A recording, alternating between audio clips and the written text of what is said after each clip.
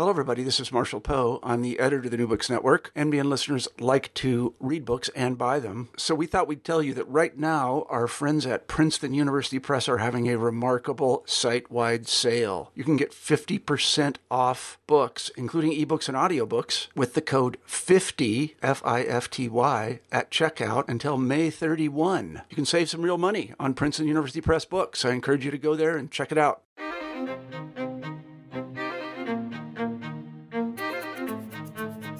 Hello and welcome to the New Books in Native American Studies podcast.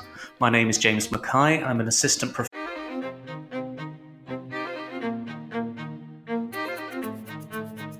Hello and welcome to the New Books in Native American Studies podcast. My name is James Mackay. I'm an assistant professor in British and American literatures at European University Cyprus. Today I'll be talking with Linda Lagarde Grover, and the book that we'll be discussing is her recent collection of 50 short meditative non-fiction essays, Anigamacing, Seasons of an Ojibwe Year, published by the University of Minnesota Press in 2017. Linda is a distinguished scholar who's received multiple awards for her teaching and for fictional works, including her short story collection, The Dance Boots, her poetry collection, The Sky Watched, and her novel, The Road Back to Sweetgrass, which won the first book award from the Native Writers Circle of the Americas. She's a member of the Boys Fort Band of Ojibwe and also serves as Professor of American Indian Studies at the University of Minnesota Duluth. But her relationship to Duluth and the Duluth area goes much deeper than that, as this book bears witness. Bonjour, Linda, and welcome to the New Books Network. Miigwech for the opportunity to discuss this wonderful book. Well, bonjour, James, and miigwech for having me here. It's quite a pleasure to talk with you today. Can we start by talking about the inspiration for the book? What is it that appealed to you about the essay form, and what inspired you to put these particular essays together? These essays are very short, and they are based on a series of newspaper columns that I was writing for a local paper over several years, and kind of combined and reorganized and rewritten, and with some new essays written. They seem to follow a seasonal theme, but it is not only seasons of the year, which is something that is at the foundation of many Ojibwe writings, I think, because of where we live, where our seasons are so distinct, and our traditional lifestyle has been based on those, what the gifts of each season are.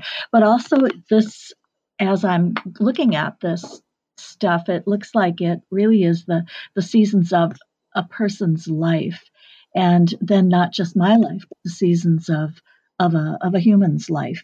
And so that's why, the seasonal theme just seemed to emerge on its own as I was going through these and putting the book together. Okay, I noticed that one of the first pieces in the opening section, Sigwan, which means spring, begins when you say, when I was a little girl. And then the last story, the last section, begins with the first time a young woman acknowledges me as an elder. So is this book a kind of autobiography of yourself as part of what it is? I suppose you could call it a memoir. It is my own experiences as an Anishinaabe woman in Anigamacing in Duluth here. So it is that, but I think that it is a collective story too, and it's and I did try to bring some of our I guess you would call them our traditional beliefs about the beginning of the world and how things were created and how we are supposed to be acting and reacting to things. And so it is not strictly an autobiography then in that way, but I think it is sold as a memoir. It's sold as a book of essays and a memoir, but in terms of memoir, maybe you could give our listeners some idea of your background, of where you come from, and your upbringing. I was born in Duluth, and Anigamacing is an Ojibwe word for Duluth, and it means, the translation to English is the place of the small portage. And we're on Lake Superior, a very large lake, and there is a kind of a long sandbar here where years ago Ojibwe people could portage. They could cross over land in a very short distance there, maybe a 2-3 blocks. And it was an easy place to cross as you're traveling by water. And I was born I was born in Duluth, and I was born actually fairly within blocks of the big lake myself. My family moved here, oh gosh, probably 100 years ago or so, from two different reservations. My grandmother is from far north, a couple 2-3 hours north of here, and she is from the Bois Fort band, that reservation. And my grandfather was born north of here too, and he is from the Fond du Lac band, the Fond du Lac reservation. And so that's my background as a person who is, of the people here and of an actual native nation, and born in Duluth, which has a fairly good sized native population, mostly Ojibwe. I'm the oldest child in a very large family, and I've lived here, I don't know, most of my life. I lived up north for a while. Okay, and in terms of schooling, you were schooled in Duluth? I went to Duluth Public Schools, and I graduated from high school, which was not usual at the time that I was in school in the late 1960s. Actually, it isn't. It isn't it isn't. It's not all that common these days. Our graduation rate is not very high for many reasons. And I started school at the University of Minnesota Duluth here, but I failed in my first term here and never went back to school full time. So I've had, many different jobs in my life, many different things that I've done. I'm married. I helped put my husband through college. I have children. I began to work in Indian education programs when I was expecting my third child and I was living up north. Indian education programs were brand new in this country, and a small group of parents could get together and apply for a small grant in their school district. And I became a part of that. And then after a while, began to work in that program in Indian education programs. This would be in the late 1970s. And I've been working in Indian education or involved in Indian education ever since. I've worked as an Indian education director or worker or advocate in public schools. I've worked in that job at a community college, and I've been working as a professor in American Indian Studies at UMD here for, I think this might be my 13th year. So I haven't done this all my life, but I do love it. It's my best job so far. And what does Indian education mean in this context? It means programs that are funded by government funds, by state or federal funds, that are there to enhance the educational experience of American Indian students, and ultimately to improve things like academic performance, school attendance, and graduation from high school, and attendance at colleges and universities, or wherever else they would like to go to further themselves in their lives. Some go to a trade school or to a community or to a tribal college run by various tribes, and some go to universities, and some go to a combination of all of these, which is actually what I did over my lifetime. Education is a precious thing, and it is a sacred trust that has been something that has been held as a great responsibility and great honor to be part of in Ojibwe culture and tradition for many, many, many generations. And so for those of us who have worked in Indian education, we feel that honor, and we feel part of carrying something forward that has changed greatly since, our great grandparents taught the young, but still exists, the education and the preparation of younger generations for their responsibilities in the world. So what can you do to bring that old culture of education in line with the requirements of SATs and so forth? How do you combine the two? We must live that and make that the foundation of our lives to continue as as Anishinaabe people, individuals or collectively. And so I do not think that that Anishinaabe way and Anishinaabe teachings and majority culture teachings are exclusive of one another. I do believe that our Anishinaabe way is a source of tremendous strength and enhances whatever we do within an educational system. It took me a long time to arrive at that piece of knowledge, I guess, which was there all along. And there are many, many reasons for that in our histories and in our current society that might make students feel that is not possible. But it's not only possible, but I think it makes our educational experience so much more for us and also for the world around us outside of Anishinaabe country. How so? Well, to teach and to teach, within reason, of course. I mean, as we're living our lives, we teach by example, and even in our everyday speech and manner of doing things. And our Anishinaabe way of doing things, Minobimodasiwin, translates to the living of the good life. And in teaching that to the rest of the world, it's something that certainly our grandparents and grandparents and grandparents strove to do, and they did this for a reason. And so it is a great honor to carry on what they began in a changed world. I mean, they didn't.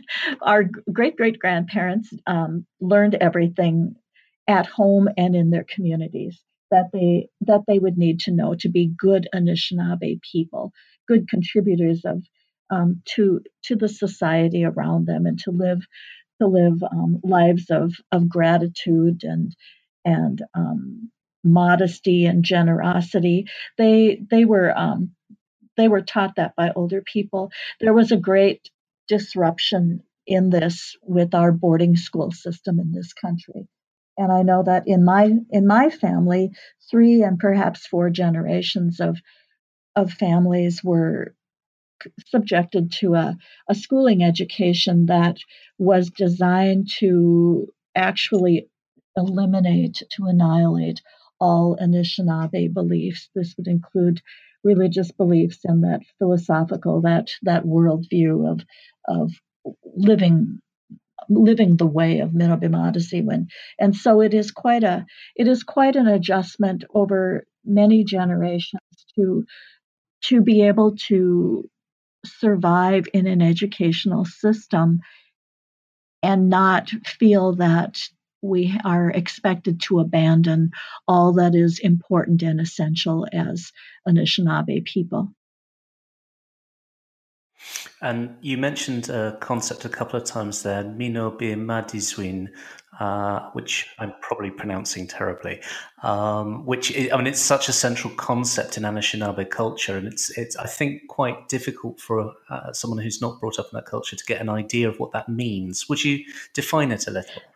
Bimodasiwin is the living of a life, and the implication is the living of the good life. And I guess it's the life of Anishinaabe values. In probably, I don't know, the last 20 years, maybe, the word Minnow seems to be used ahead of Bimodasiwin, and Minnow would translate in English to good. And I think that is there to really emphasize the goodness of the life. And so Minobimodasiwin is based on basic Anishinaabe values and teachings, which is that we were created. There is a creator who made everything. We understand that we don't make anything, that we have been given many, many gifts, that we should be thankful for this. So we're thankful every day. We understand because of this, we are rich. And we understand too that because we're rich, of course, we would be generous with others who might not have the same things that we have. And so we respect ourselves and the world around us, and we are aware of those who were before us and those who will come after us. It's a very basic I guess you would call it based on spiritual, on religious beliefs. Yeah, that's what I was going to ask about next. It's a form of religion, but it's a way of living with a sort of spiritual consciousness. Would that be a way of saying it? Yeah, and I do believe that spiritual consciousness is not even, I don't know if that's stressed so much because it is so basic. Okay, yeah. I mean, in terms of the concepts like these, how limiting is it writing in English for you rather than in Anishinaabe Mawin? English is my first language, so it is, it's easy for me to write in English. And I've always really liked reading and listening to stories. And in my family, there have been some fine storytellers and recounting of history and an organization of things to make the tale interesting and instructive and entertaining all at the same time, which I think the traditional way of teaching the creation stories, the sacred stories. So I've always enjoyed a good story, and I always kind of hope that I might become somebody who could tell the story myself. And as I got older, I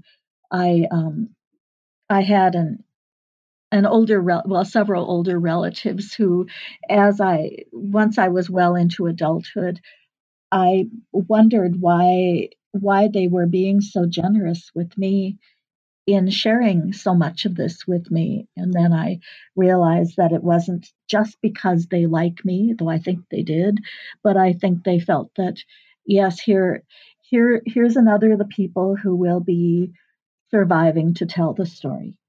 And, surviving sounds like a really grim word, and I guess that it is, but it is a miraculous thing. My husband tells me that any Native people are around today, and so to be able to tell stories is a great privilege. I think I have been given a great gift in the opportunity to be able to do this.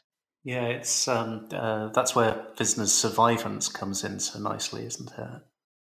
hmm hmm And then, with Anishinaabe or any native language, we have some real difficulties sometimes with language. It's not my first language, and uh, I'm not a fluent speaker by any means. And what I do know is just what I've learned from hearing and stuff. Though nowadays you can take it in school here at UMD at the college. You can take Anishinaabe language, Ojibwe language class.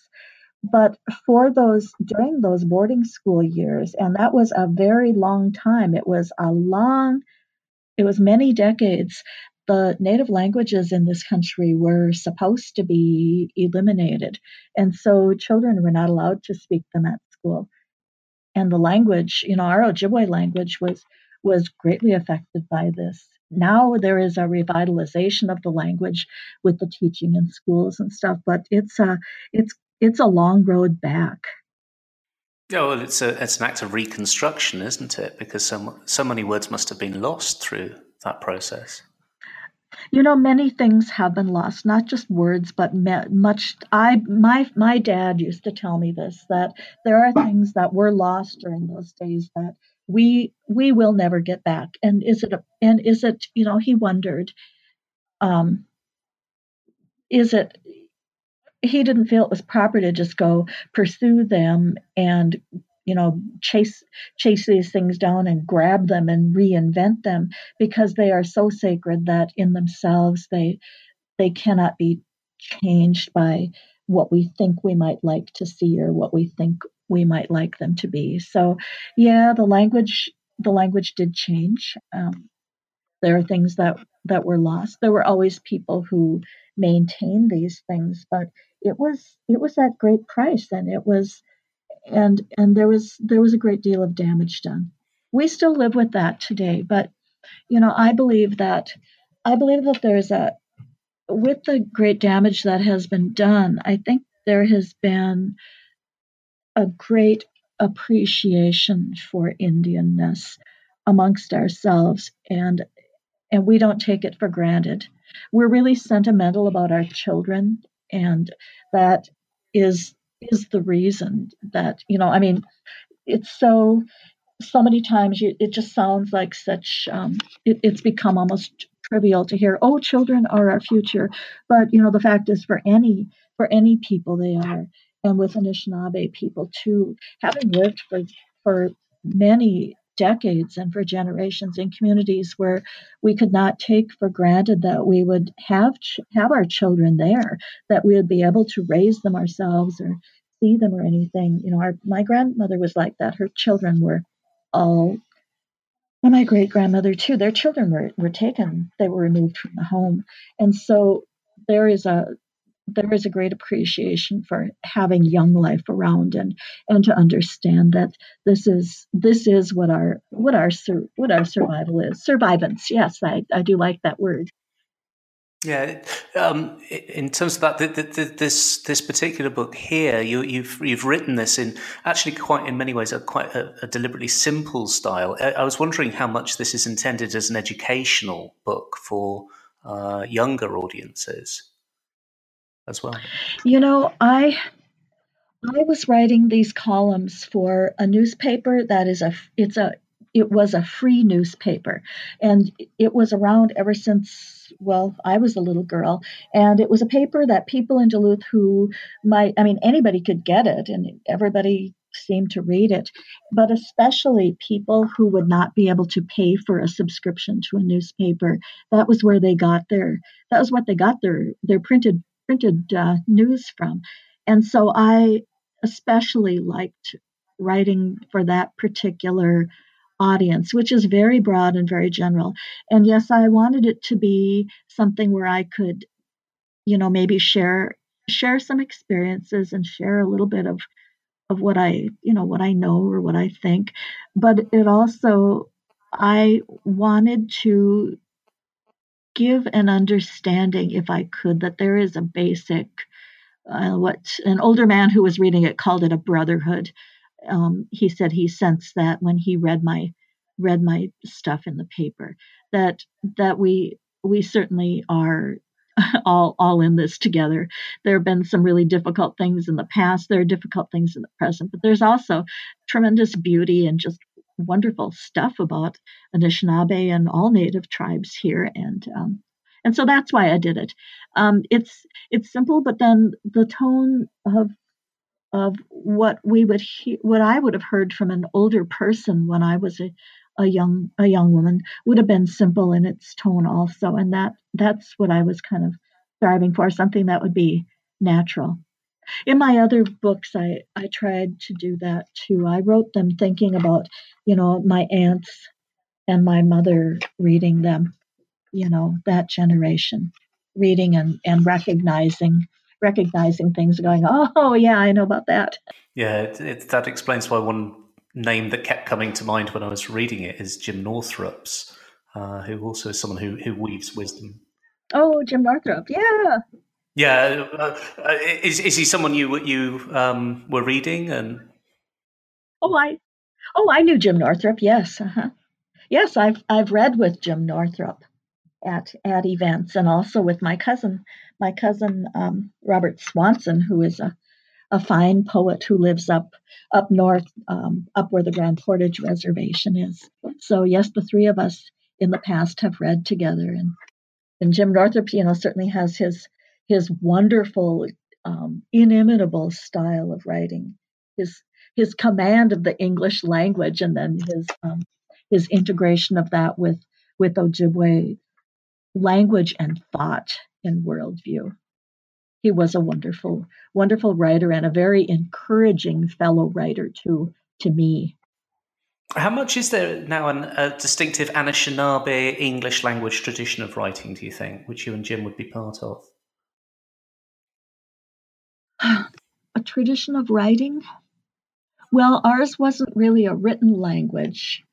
It was turned into, like with English type letters and things, probably in the 1850s by Bishop Baraga, who made a dictionary, and then has been So there are English letters. There's a very complicated syllabary of Anishinaabe too in the writing that I have absolutely no grasp on at all.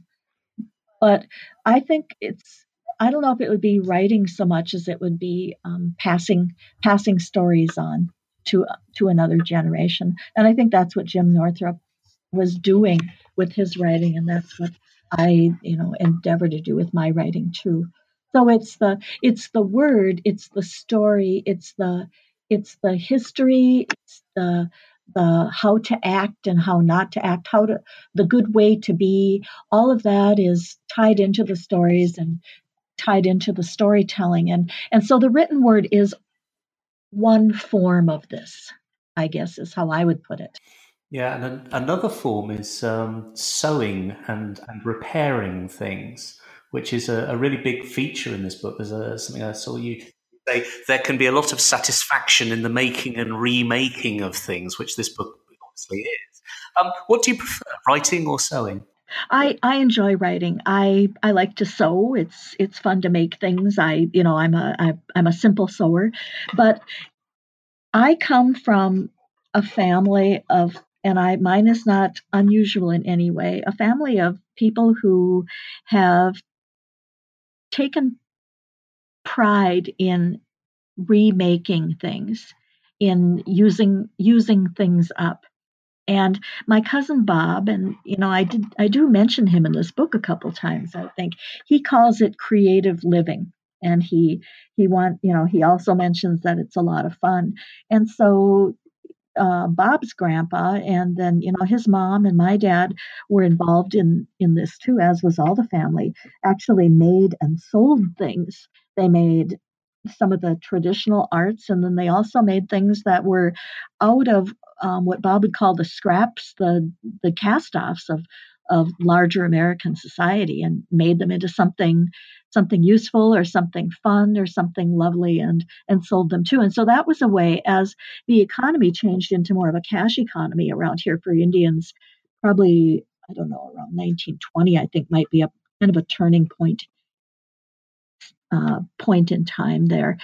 The need to get some cash money for things. That was how our family did this. And so it was actually kind of a natural transition from using up everything that's around you anyway, and making and remaking, and making that into kind of like a little family business. Wonderful. I'm sort of moving on from that to you've been talking so much about traditional community and storytelling and life ways. So something that really jumped out for me in this book is the number of references to Facebook. Why was it important to include social media in these essays, or what appealed to you about that? Goodness, I hadn't thought about that. I guess it's just something that we do. There are sites on Facebook for there's one I really like called the Ojibwe Language Fix of the Day, where there's a whole bunch of people on there, and there's people using Anishinaabe language, Ojibwe, and asking questions about it, or sometimes making little jokes or making a sentence. And so that has been a part of language revitalization, but it's a means of communication that is just such a miraculous thing, I think. Goodness, I've connected with people I'm related to who I've never met through Facebook, and just somebody knowing somebody else. Many Native families were also, the boarding school system, and I hate to keep bringing it back to that, but the effect was so profound and so long lasting. But after the boarding school era ended, and it was dismantled beginning in the 1930s in this country, but after that were other programs and historical events that also broke up families and communities, really fractured things. And there was the federal relocation programs of the 50s, 60s, 70s, 80s. There was the federal Indian adoption project, which placed Native children outside of Native homes. There's the foster care system. There's all these things that really impacted our families, and again caused tremendous damage. And oddly, Facebook seems to have made it possible for so many people to get back and to get in touch. And I've been in touch with cousins that I never knew. So it's just different, it's kind of like, my mother was, when we had she talked on the phone a lot to her girlfriends in the 50s and 60s when I was a girl at home, and it was just keeping in touch all the time. And this is before you could just dial long distance. So this would be people like on the other side of town, which is kind of a miraculous thing too, to keep in touch. And so I think Facebook does the same thing. I know it certainly has its drawbacks, but my goodness, it's made some things possible that have just been a lot of fun. That's kind of interesting because, obviously we're sort of in the era of the first social media president of the United States and so forth. So you're seeing it as a very positive thing, and technology generally is quite positive for ongoing community and relationships. In that, I don't like opening up Facebook and seeing 50 posts where somebody's upset about, I don't know what, the president or something else. I just kind of skip over all this stuff because I actually like it just because I love so much seeing pictures or seeing what people I know are up to. And I know there's many people who feel obliged to share something they read somewhere and send it all over on Facebook. I go, well, that's fine. You feel called to do that, but I don't really feel called to read that. Mainly, I'd really like to see what your kids are up to. Okay, I sort of wanted to turn from that to another theme I saw a lot in the book that I don't think we quite touched on, which is sort of representations of Indianness and sort of striking back against a certain amount of ignorance in wider society. So you talk about Indian corn, you talk about Thanksgiving traditions. You talk about having to be the representative at school at various points. Would you talk a little bit about that? It can be sometimes a little bit of an aggravating thing. Sometimes it's kind of funny, and so there's kind of like maybe we would call it a parallel universe or parallel world of Indians and Ojibwe people and Anishinaabe people that is kind of watching this stuff as it goes on. And yeah, I mean, sometimes it can be a little aggravating, what do Indians think about something? I think, my goodness, we've got 500 tribes here in North America. Every single one has its own way of doing things. They all have their own languages. There is not one common worldview. And so it is, I always try to be, as tactful as I can and not lecture people or hammer down on things like that. But I do kind of, as gently as I can, let people know that. I mean, I certainly can't speak for all of the Indians or all of the Ojibways or all of the Bois Forte people or all of the Lagarde family. We are all individuals with some things that tie us together. At the same time, it is kind of funny to go to the grocery store and see that, my goodness, in this day and age, they're still selling candy at Halloween and Thanksgiving that says really big letters on the bag, Indian corn. And they were doing that when I was a little girl. But I bought some, and actually when I was going out and doing some readings out of Onigamesing, at some bookstores and places when it first came out, since it was in Indian corn season, I actually bought several bags and passed it out and read that little essay to people. Indian and non-Indian people, and people got a real kick out of it, and then there's people who said, I never even thought about that. And I thought, well, now you have. That's just an example. It's so wonderful talking to you. You have such a sort of positive vision for the future, it seems to me. You think things are really healing here? Oh, no, I don't think there is such a thing as healing. Sometimes I feel that there is a pressure on American Indian people to heal, kind of like you'd say to a dog, heal. No, I'm just kidding. But sometimes I will come across something where I will be speaking somewhere and someone will want to apologize. I go, oh my goodness. And I tell them, you certainly didn't do anything, and you have a good heart, and you don't need to do this. And I also wonder what that apology is supposed to do for anybody. It certainly doesn't make me feel any better. Does it make that person feel better? And that person didn't do anything anyway. Some of the things that have happened to Indian people are so. I mean, I think it is affected a change that I think there are things that I know you simply cannot go back. And so I feel that sometimes there is a pressure and now we're healed. And with the seventh generation, we're healed. And I think, no, now that I've been on the earth here for quite a while here, I see that no, we come to grips with things and we take what we can to make things the best that we can, and try not to dwell on things every day. But there are some difficult things that, there are some things that cannot be just undone or fixed. And so I think we all just have to learn and to go on and live good lives, really. So sorry to say there's no healing, but that's but I think that's one thing. If there's one thing I've learned, that's it. And I think so then I think, well, then it's good to not be pressuring people to heal, because that makes things even harder.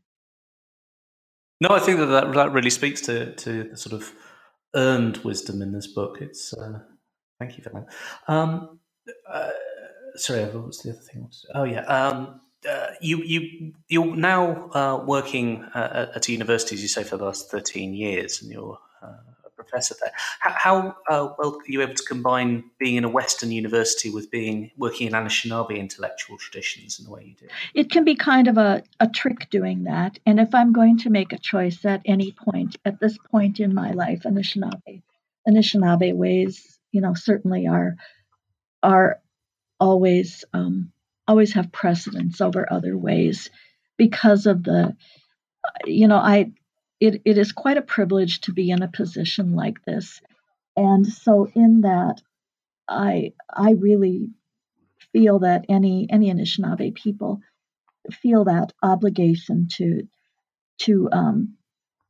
serve the people and to serve that way first, understanding that that is the way really for the greater good of everyone. So yeah, sometimes it is a little bit sometimes it's a little bit difficult.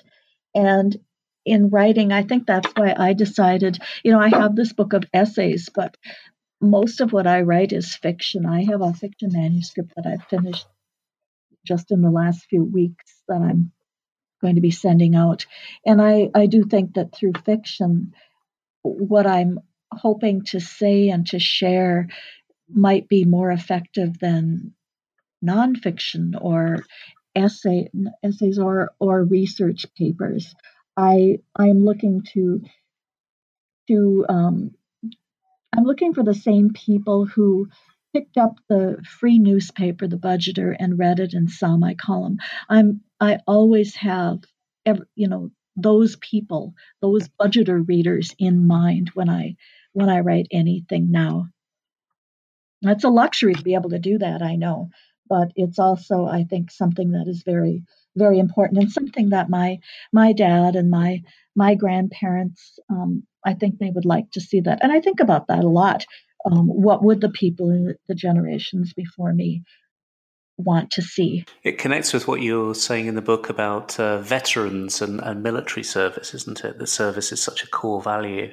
Yes, large numbers of American Indian people have served in the armed forces for the United States, and that's kind of a outside of Indian country. Sometimes that is a surprise to people, because of course they say, well, this country really caused you guys a lot of harm. How can you do this? But the way it was explained to me once by a friend of mine whose husband is a Vietnam veteran, a combat veteran, she said they are protecting us. They're protecting the land and the people. And that means the land and all the people on it, because we can, this is, we consider it our land, and other people here are our guests. That's the way I think of it. And in an Anishinaabe tradition, when you've got a guest, you invite them in your house, and you make sure they've got a nice, comfy place to sit, and you share what you have with them, your food, and treat them well.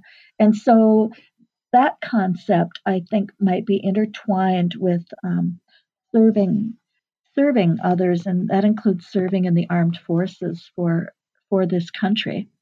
And also, there's the idea of the warrior who is selfless and courageous. And certainly a warrior is frightened as often as the rest of us, but is willing to do this for us.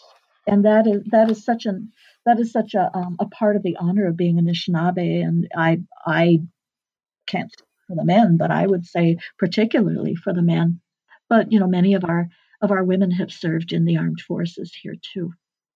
Yeah, but this sort of links, everything that you've got in your book about domesticity, cooking, ironing, and so forth. That's just another form of service, isn't it? I'm not saying that it's as gendered as that, but there is something of that. Mm-hmm. Yeah, it is. It's doing for others. Mm-hmm. If I can ask, what's the new manuscript that you've just completed? Is it a new novel? Yes, it's my third fiction piece. My first one, The Dance Boots, focused on a century of a northeastern Ojibwe family, and really the effects of boarding school education on several generations of a family. My second book, The Road Back to Sweetgrass, focused more on the assimilation type policies of the boarding school, but also of the second half of the 20th century, and those effects. And that story is told through the experiences of some young Native women in northeastern Minnesota. They do things like, yes, indeed, there is the backdrop of Indian policy, which is ever present in the books and in our lives. But against that backdrop, people are, they're falling in love, or they're cooking, or, you're right, they're ironing. They're washing dishes, and they're interacting with the world around them. But my third book then is about the generation that would have been born in the 70s, and that story is also told through women. I think there are men who tell some of these stories in these books, but I think the women are who the stories are. They carry the stories, I guess. And so in this book, then, these are two girls who go through the foster care system in the 70s, 80s, and 90s, and then they grow up, and against the backdrop of history, they too live their lives. They get jobs. They do the things people do. Deal with their car. Wonderful. Well, thank you so much for taking so much time to talk to me. It's been an absolute privilege to hear everything. Thank you. Well, James, thank you very much. It's been a privilege to talk with you. Okay, so that's me signing off for the New Books in Native American Studies podcast, and keep listening. Thank you. Goodbye.